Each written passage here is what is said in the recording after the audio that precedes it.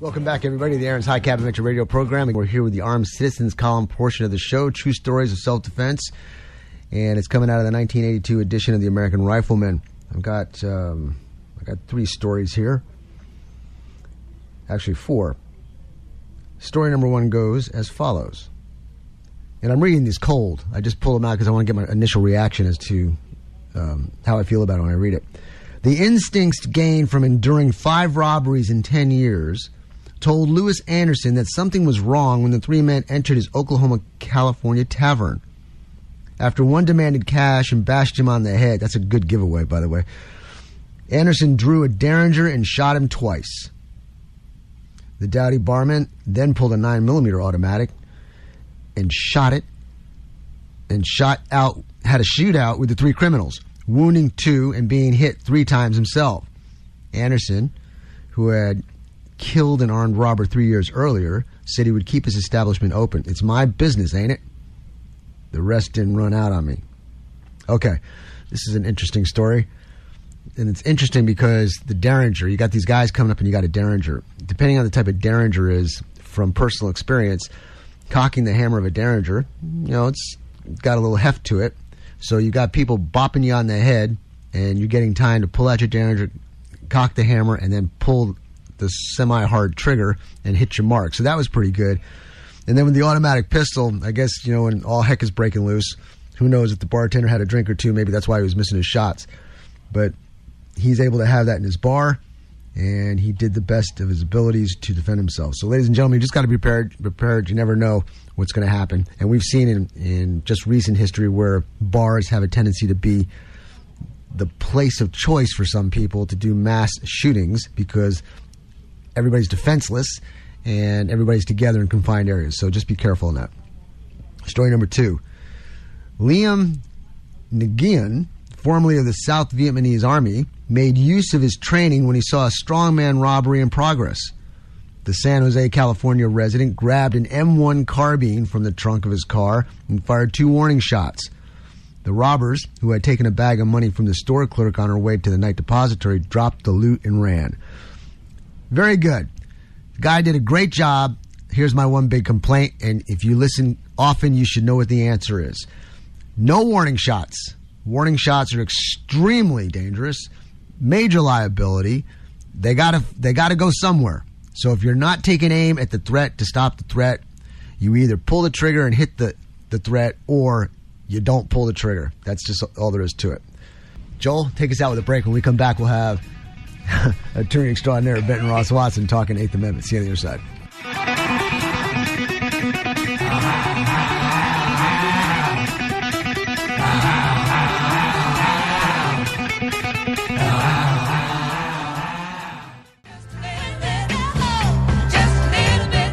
Welcome back, everybody, to the Aaron's High Cabin Metro Radio program. So you're going to be doing the 8th or parts of it, and I think we're going to talk about a whole bunch of different stuff today. Then we got the 8th Amendment. You want me to read it, or you want to read it? Go ahead. All right, here's the 8th Amendment.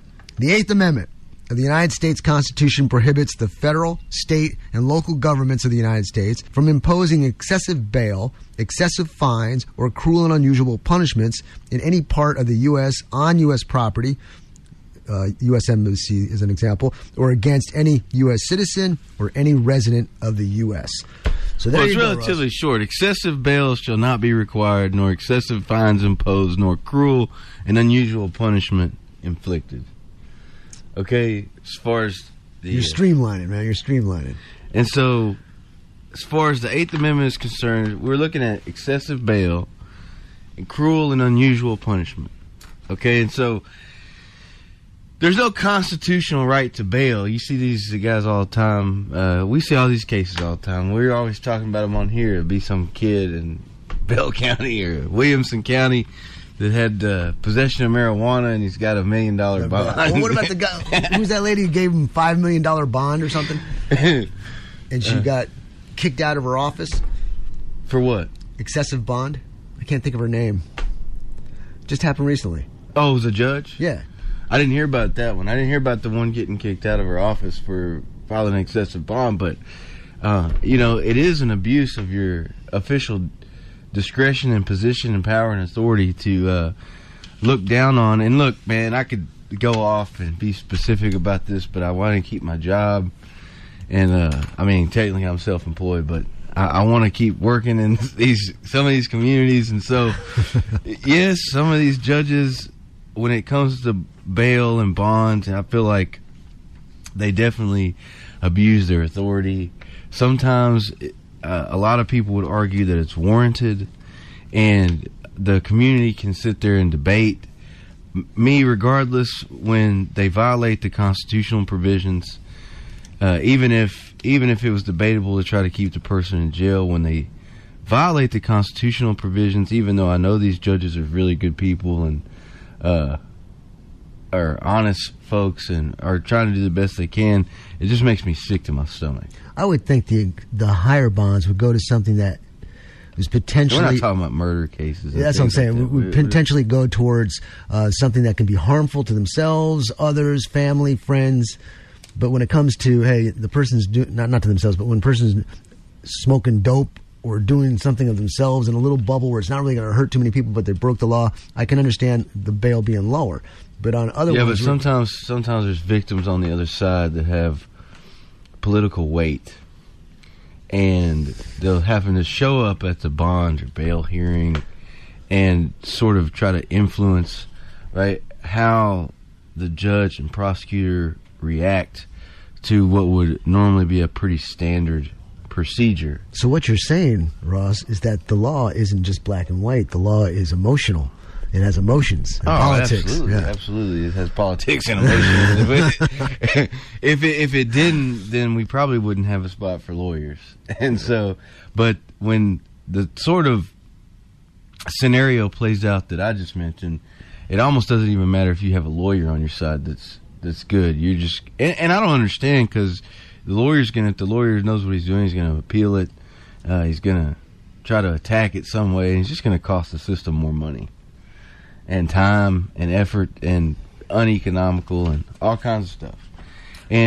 But as far as anything else is concerned, you can't be using bail as an instrument of oppression either. And so, even when I say they go outside the standard practice a lot of times because of maybe political pressures, and again, I'm not being judgmental. I'm just saying it kind of makes me sick to my stomach when I see them just absolutely blatantly violate the constitutional provisions. But I do understand that there's political pressure. I do understand how difficult it can be to try to just do the standard status quo kind of procedure when there's a victim that's supposedly looking you right there in your face that helped get you on the bench where you are today. That would be hard to do.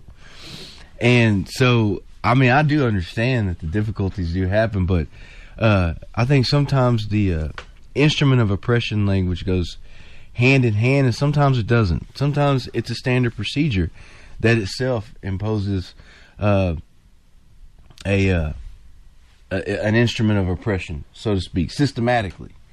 And that's what's been huge about bail reform and across the United States and Texas. Now, the folks on bail reform camp are going to tell you that it's almost always inappropriate, and that they're going to tell you in more cases than not, that it's inappropriate than when it is appropriate. And so we've spoke about the statistics and about the problems that they've been having when you let out people that are on a smaller scale. When you let these folks out on a PR bond and there's no bond in place, and then they don't show up, and so you issue a warrant for their arrest, and then you arrest them, and it's still a misdemeanor, so you got to let them out on a PR bond, and then they don't show up for that, and then you arrest them again, and then they don't show up for that because there's never a bond. They're always letting them out on a PR bond. Do you see the dangerous cycle here? Yes. Okay.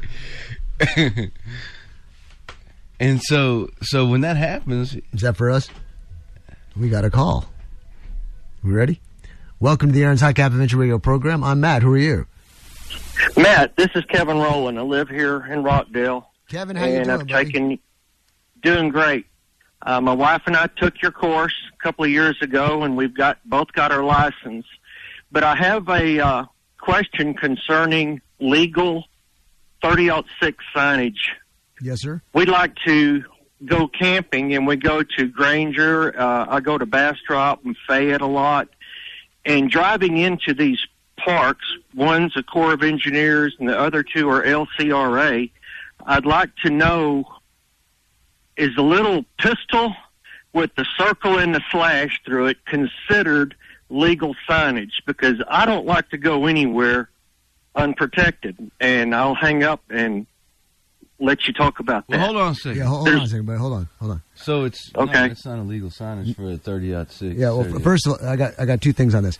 First of all, the state says if you want to get a license, you have to jump through certain hoops to get it. And if you remember, I say this in the class. And then yeah. But it also allows for people who don't like that to keep you off. And to keep you off, they must jump through hoops. One of those hoops is proper signage.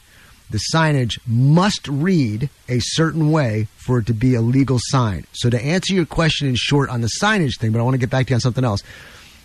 A circle with a slash and a pistol and it says no guns does nothing. It affects you in no way, shape, or form as a license to carry holder because it is not written properly. The only signs you can... Go ahead. That was my sentiment exactly. That's what I thought, but I wanted to hear it from someone else. Did somebody say something to you, or? No, I've gotten into several conversations about it, and my opinion during the conversations was this was not considered legal signage and would not prohibit me from privately carrying in my vehicle or on my person if I chose, but normally I keep my pistol in my vehicle or my camper when I'm camping, and it's. Well, let's go. And I still will. Let's go a step further here, because it's an open carry state. We've got both signs, 30-06 and 30-7. 30-7 is the sign that says you can't open carry. Now, if you're carrying concealed and somebody knows you have a concealed weapon, well, then that's your fault. But it's not a problem. It's just that if you're trying to keep it concealed and they know you got it, okay. That's a bad on you. Here's the deal, though. If you're open carrying and they have that no gun sign with the slash mark on it, and they say, hey, didn't you see that sign? They say, well, it doesn't fit the standards of the state. Well, now they're talking to you verbally, and if they say, well, I want you off the property with that gun, then you got to comply. Otherwise, it's trespassing because you're getting it from somebody in position of authority who's acting for the owner. Absolutely. Okay, so if you're going to carry, definitely carry concealed. Now, my other point was this, and I don't know if you can help me on this one, Ross. The Corps of Engineers, Fed-run facility. Yeah, that's what I was. I've been thinking about that since he said that. I have not been able to give a straight answer. I know what I wouldn't do, and that is not take it there because I don't want any hassle with Fed property. So Corps of Engineer property as compared to a state property, state park, it's different. State parks, you're allowed to go in as long as there's no signage put up there. You want to add to that? How about you email me at benton@watson.legal and let's talk about this one a little bit better. I would. All right. I'm going to try to get you a straight answer. We're talking about Corps of Engineer questions. So. Yeah.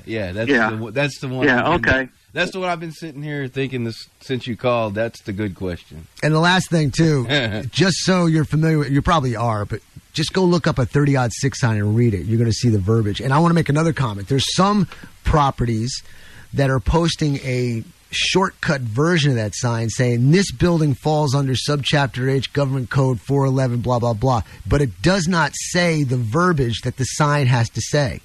So technically, if it does not read like a 30-06 sign or a 30-7 sign and you're a licensed to carry holder, it means nothing.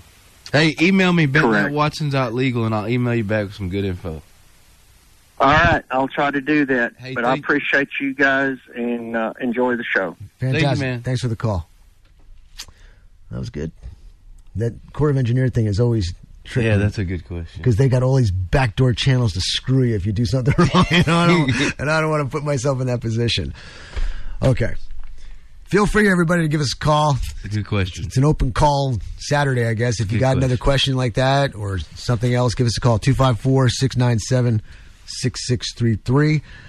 You want to go over the 8th and tell me about cruel and unusual punishment? I know we've talked about it in other things, but what would be a current type of cruel punishment. Okay, Unusual so punishment. we're gonna. I mean, that applies to many different things. It's the manner and means in which they're gonna use some sort of punishment. It could be the proportionality of the punishment, rather the disproportionality of the punishment. It can be certain age requirements, like the Supreme Court said that you can't inflict the death penalty on kids younger than 18 years of age. There were certain things. I think the biggest issue right now was the Timms case, which said that you could not seize somebody's property. What happened is Mr. Timms, I think, probably was a drug possession case, but ended up getting convicted. And then after that happened, the state came in and seized his Land Rover that he bought with his dad's insurance policy. So it wasn't purchased with ill-gotten gains. It wasn't purchased with illegal tax money. It wasn't purchased with money from selling dope. It was just his essentially what would be a gift from his parents to him, and probably since it was his dad's life insurance. I haven't read the full case, but his dad's life insurance, I'm sure that his father had passed away, and that's how he had gotten it. And so, with that being said, the court thought that that was grossly disproportional, meaning that there was really no reason to take his Land Rover simply because, right, he had been convicted of a drug offense that would not have given rise to a fine of even that much. We got another one? Okay. And so, does that make sense that the fine would have been only $10,000, and the Land Rover was new, it was probably $40,000, so it's 4 times as much as the maximum possible fine that they could give him in the case. And it wasn't even purchased with anything that was involved in his crime, and so it was really disproportional to the crime that he had committed. I figured you had a comment on this, so I could pause for a second. No, I'm listening very intently, and I totally agree with you. When you were saying that, the reason I didn't say anything was because in my mind, as you were talking, I was thinking about the times where the court won't convict somebody because of a slight technicality, but here this guy is getting his vehicle taken away when it's clear-cut separate. His dad's policy gifted him, and I'm thinking, how? When you go to a court of law, you never know what's going to happen. You got this rule book and these laws, and even though it says this, somehow they can twist it and flip it around. And then in this case, you got it where, oh, well, we did it over here, but we're not going to do it over here. We did it over there, but we're not going to do it over there. You can't go into the court and say, this is what I can expect to come out of this courtroom, because it's not going to happen. You got those in the camp that are going to tell you that, this is deserved. This is the only way that we get these guys off the streets. If we can't let these guys continue making money, right, then they're going to just stay in business and continue to operate, and we've got to just attack all assets that they've got. Well, man, that's great. You got an Al Capone guy, and you can prove that. Why do you spend the time? Then you do it. Why does the system spend the time getting the guy in the corner? But that's just not. Yeah, that's a symptom. Why can't they take all this energy and go and say, where did he get this stuff? It's coming across the border. Because that's hard, man. That's hard to do. No, I think they want people in the system because the system makes money. Yeah, no, that's what I'm trying to tell you. I don't. It's hard and it costs money to go after important people. Okay, and so a lot of times it's the ones. That's what I'm saying. It's great. You got Al Capone. You want to go after him and seize all of his assets. You do it. You're not going to get any objections from me, okay? Maybe if I'm representing him. Other than that, you're not getting any objections from me. But what really irks me, and I think a lot of other people, is the fact that they don't usually go after Al Capone. What you're saying, it's usually the guy, the easy guy. It's a family that doesn't have a lot, and the state goes after the one asset that they do have. And then they've got no legacy for their family going forward, and you just continue, right? The only legacy that they have, and that's, right, years after years of welfare. And that's just the government sustenance is just perpetually sustaining this family over and over and over again, because you can never get the family out of the system. And if you think that I'm just talking gibberish, right, well, then you come when they do pleas here in CPS court and all this stuff, and I promise you're going to see the same families generation after generation. And I don't even have to tell you that.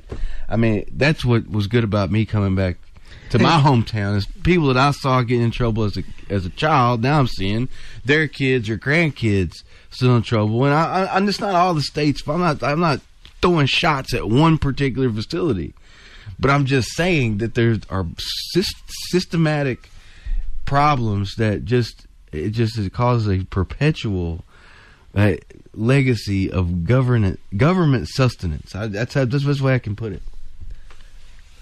I understood all that. I really did. I'm looking at you, and I understood it all, and I get it, and I agree. Okay, back to this.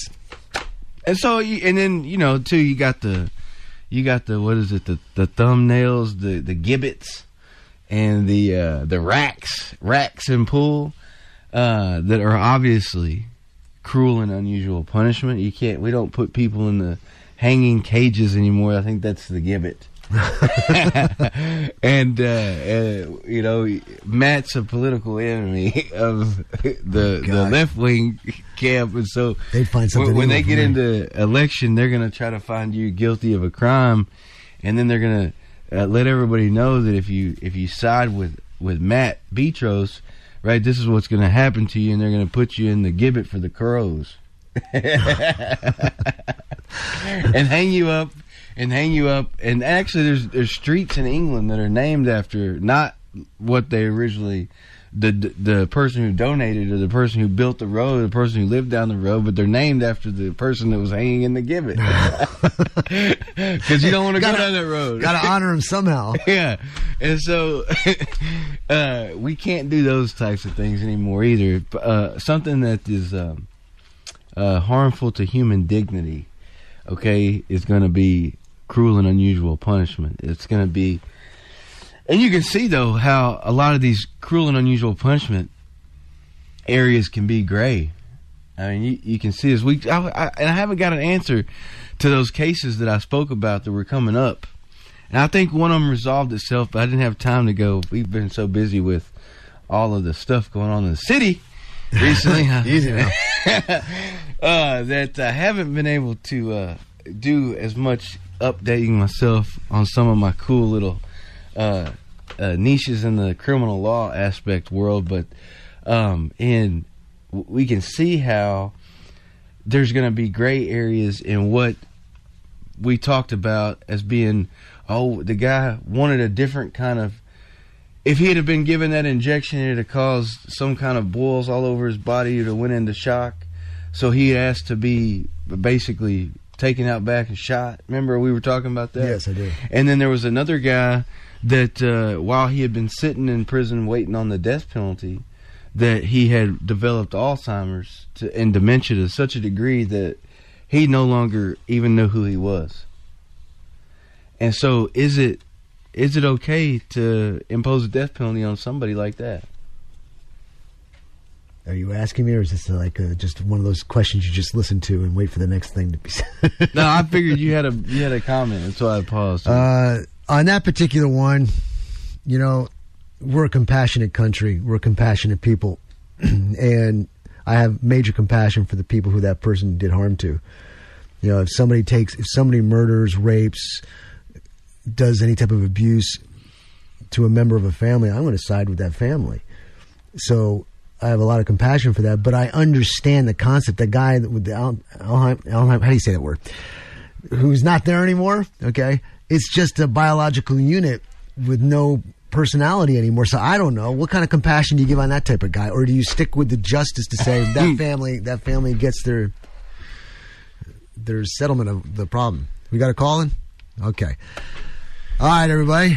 This is Aaron's High Cap Adventure Radio program. It's April 13th, and you're on the air. Who are we talking to?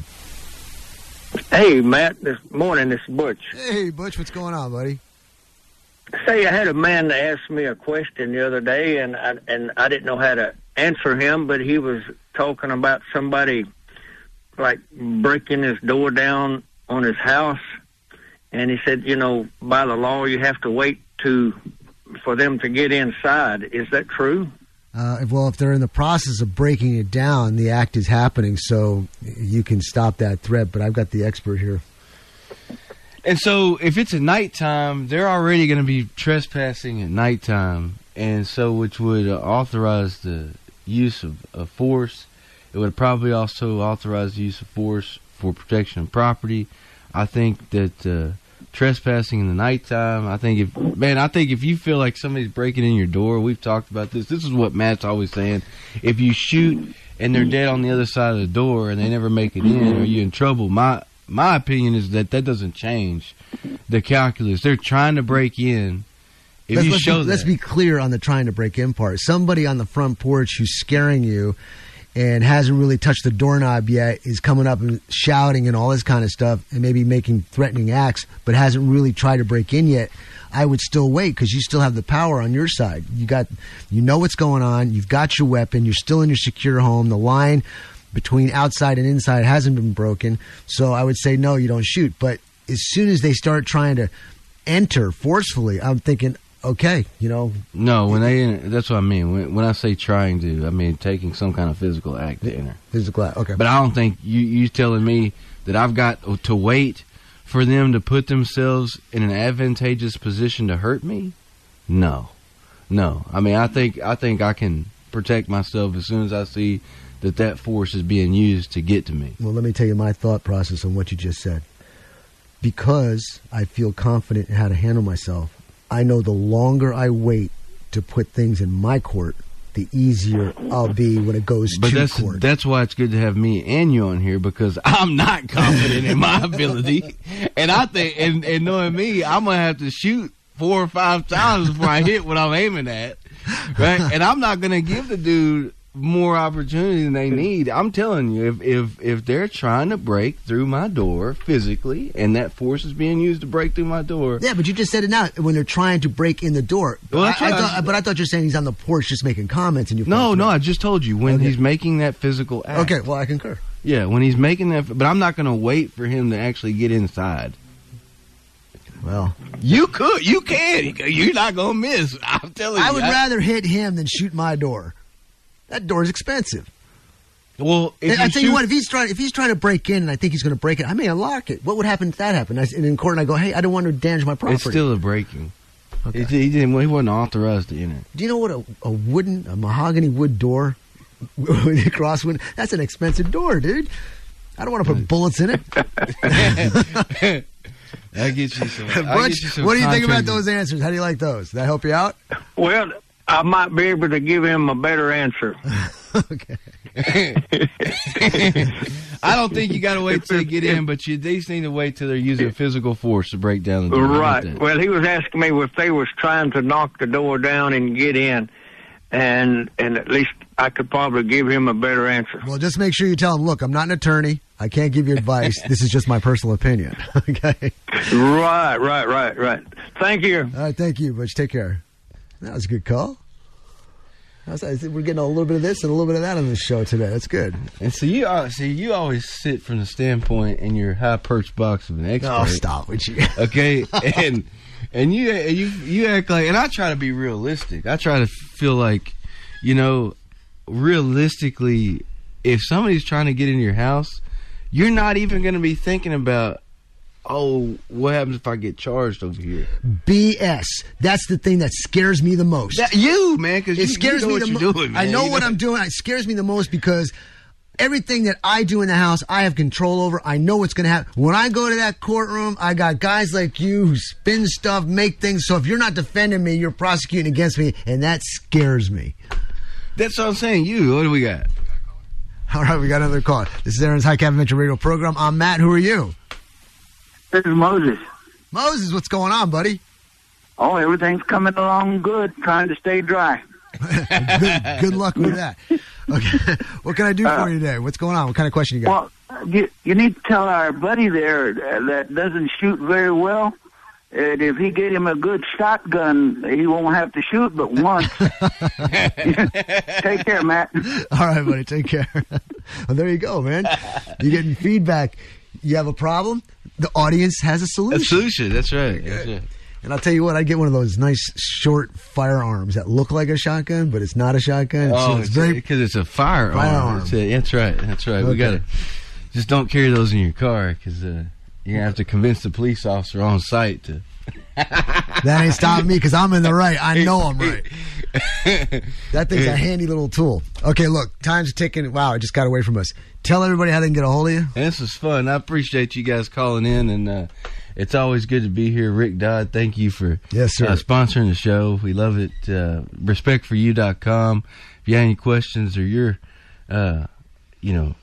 liberty is invaded by some kind of company or other individual or government, just holler at me at 254-605-4140, 254-605-4140, or holler at Rick Dodd. If you don't know his number, you can come and email me, and I'll get you in touch with him. You can email me at benton@watson.legal. That's benton@watson.legal. Or come see us at 105 East Main Street in Cameron. Again, at the big milk cow on the side. You can't miss it. Man, it's good to be here. Now, let me tell you something, ladies and gentlemen. You support all the sponsors. Like, look, if you're having a stressful day, go see George at Liquor Depot, okay? He'll square you away with something good to calm your nerves. You run a stoplight or you're getting in trouble legally, you call Rick or Ross. If you got water in your gas, go see Kyle there at Cameron Small Engine Repair, so on and so forth, et cetera, et cetera. Support the people, support the show, okay? All right, it was a great segment. Joel, take us out of here. When we come back, we're going to have the delicious Janae Goodman. Where's your food from? No, I mean, where's your food from? You just might be able to answer that question after we explore the not-so-well-known origins of fan favorites. I'm Janae Goodman, and this is Tactical Snacking. French toast isn't very French at all. While there are worldwide versions of the dish, recipes for pan dulces were found as early as 400 AD. Early Romans would give stale bread new life by soaking it in milk and sometimes added egg. The technique eventually found its way to England, where it was so aptly called pain perdu, or lost bread, to describe the stale nature of the bread before it was soaked. It was brought to America by early English settlers and later polished and advertised by a man named Joseph French, who apparently had no idea how to use possessive commas. At least, that's how the legend goes. Did you know pizza may not have been invented in Italy? In fact, there's no clear idea of where its origin is, although there are many theories. What we know as pizza today, the sauce, toppings, and cheese, is thanks to Italian immigrants. Raffaele Esposito was tasked with making a pizza for the Queen Margherita of Naples and is credited with the idea of, you guessed it, margherita pizza, which is topped with mozzarella cheese, tomatoes, and fresh basil to honor the Italian flag. Gennaro Lombardi, an Italian immigrant who settled in New York City, is responsible for bringing pizza to the United States, although it didn't gain popularity until after World War II, when soldiers craved the taste that they were introduced to overseas. Here's one we're all pretty fond of in Texas: nachos. While they are of Mexican origin, they aren't very representative of the country. Ignacio Anaya gets recognition for this one. He was over the kitchen staff at a hotel restaurant. Right before closing time, a group of U.S. soldiers' wives came in for a meal. Like, super convenient, right? Not wanting to turn away their business, Ignacio tossed together the few ingredients he had on hand: fried tortillas, cheese, and jalapenos, and made a pretty impressive snack. He went by the nickname Nacho, so when they asked what the dish was called, he responded with Nachos Especiales. And much like the French toast, the S eventually came off, and it was known as Special Nachos. Did you know sandwiches probably wouldn't be so popular today if it weren't for gambling? Yeah, rumor has it that John Montague, also known as the 4th Duke of Sandwich, was a constant gambler. He would gamble for hours and didn't want to be interrupted for a meal. To To ward off his hunger and to keep his hands grease-free, he would order beef put between 2 pieces of bread. As time went on, his gambling buddies would eventually do the same. I can only imagine it has become a rather popular custom, or it quite simply could have been heinous rumors spread by his rivals. Regardless of how the tradition got started, we could very well be eating a Portsmouth instead of a sandwich. The Montagues weren't from Sandwich, England. However, the first Earl of Sandwich kept the name to honor the city after stationing his fleet there, thus never taking the name Earl of Portsmouth. Many people associate croissants with France. I mean, they're not wrong to do so. However, croissants were not the first of their kind. Austria's Kipferl pastry is considered the precursor to the croissant. There are several beliefs and legends behind the croissant, so no one can say for sure. Depending on who you ask, some even believe the crescent shape has ties to religious wars and a symbol of Islam. I hope that I've taught you something new today. I'm always willing to share. As always, shoot me an email at tacticalsnacking@yahoo.com if you have questions about this or any other tactical snacking segments. Until then, stay hungry, my friends. Keep your powder dry, and God bless.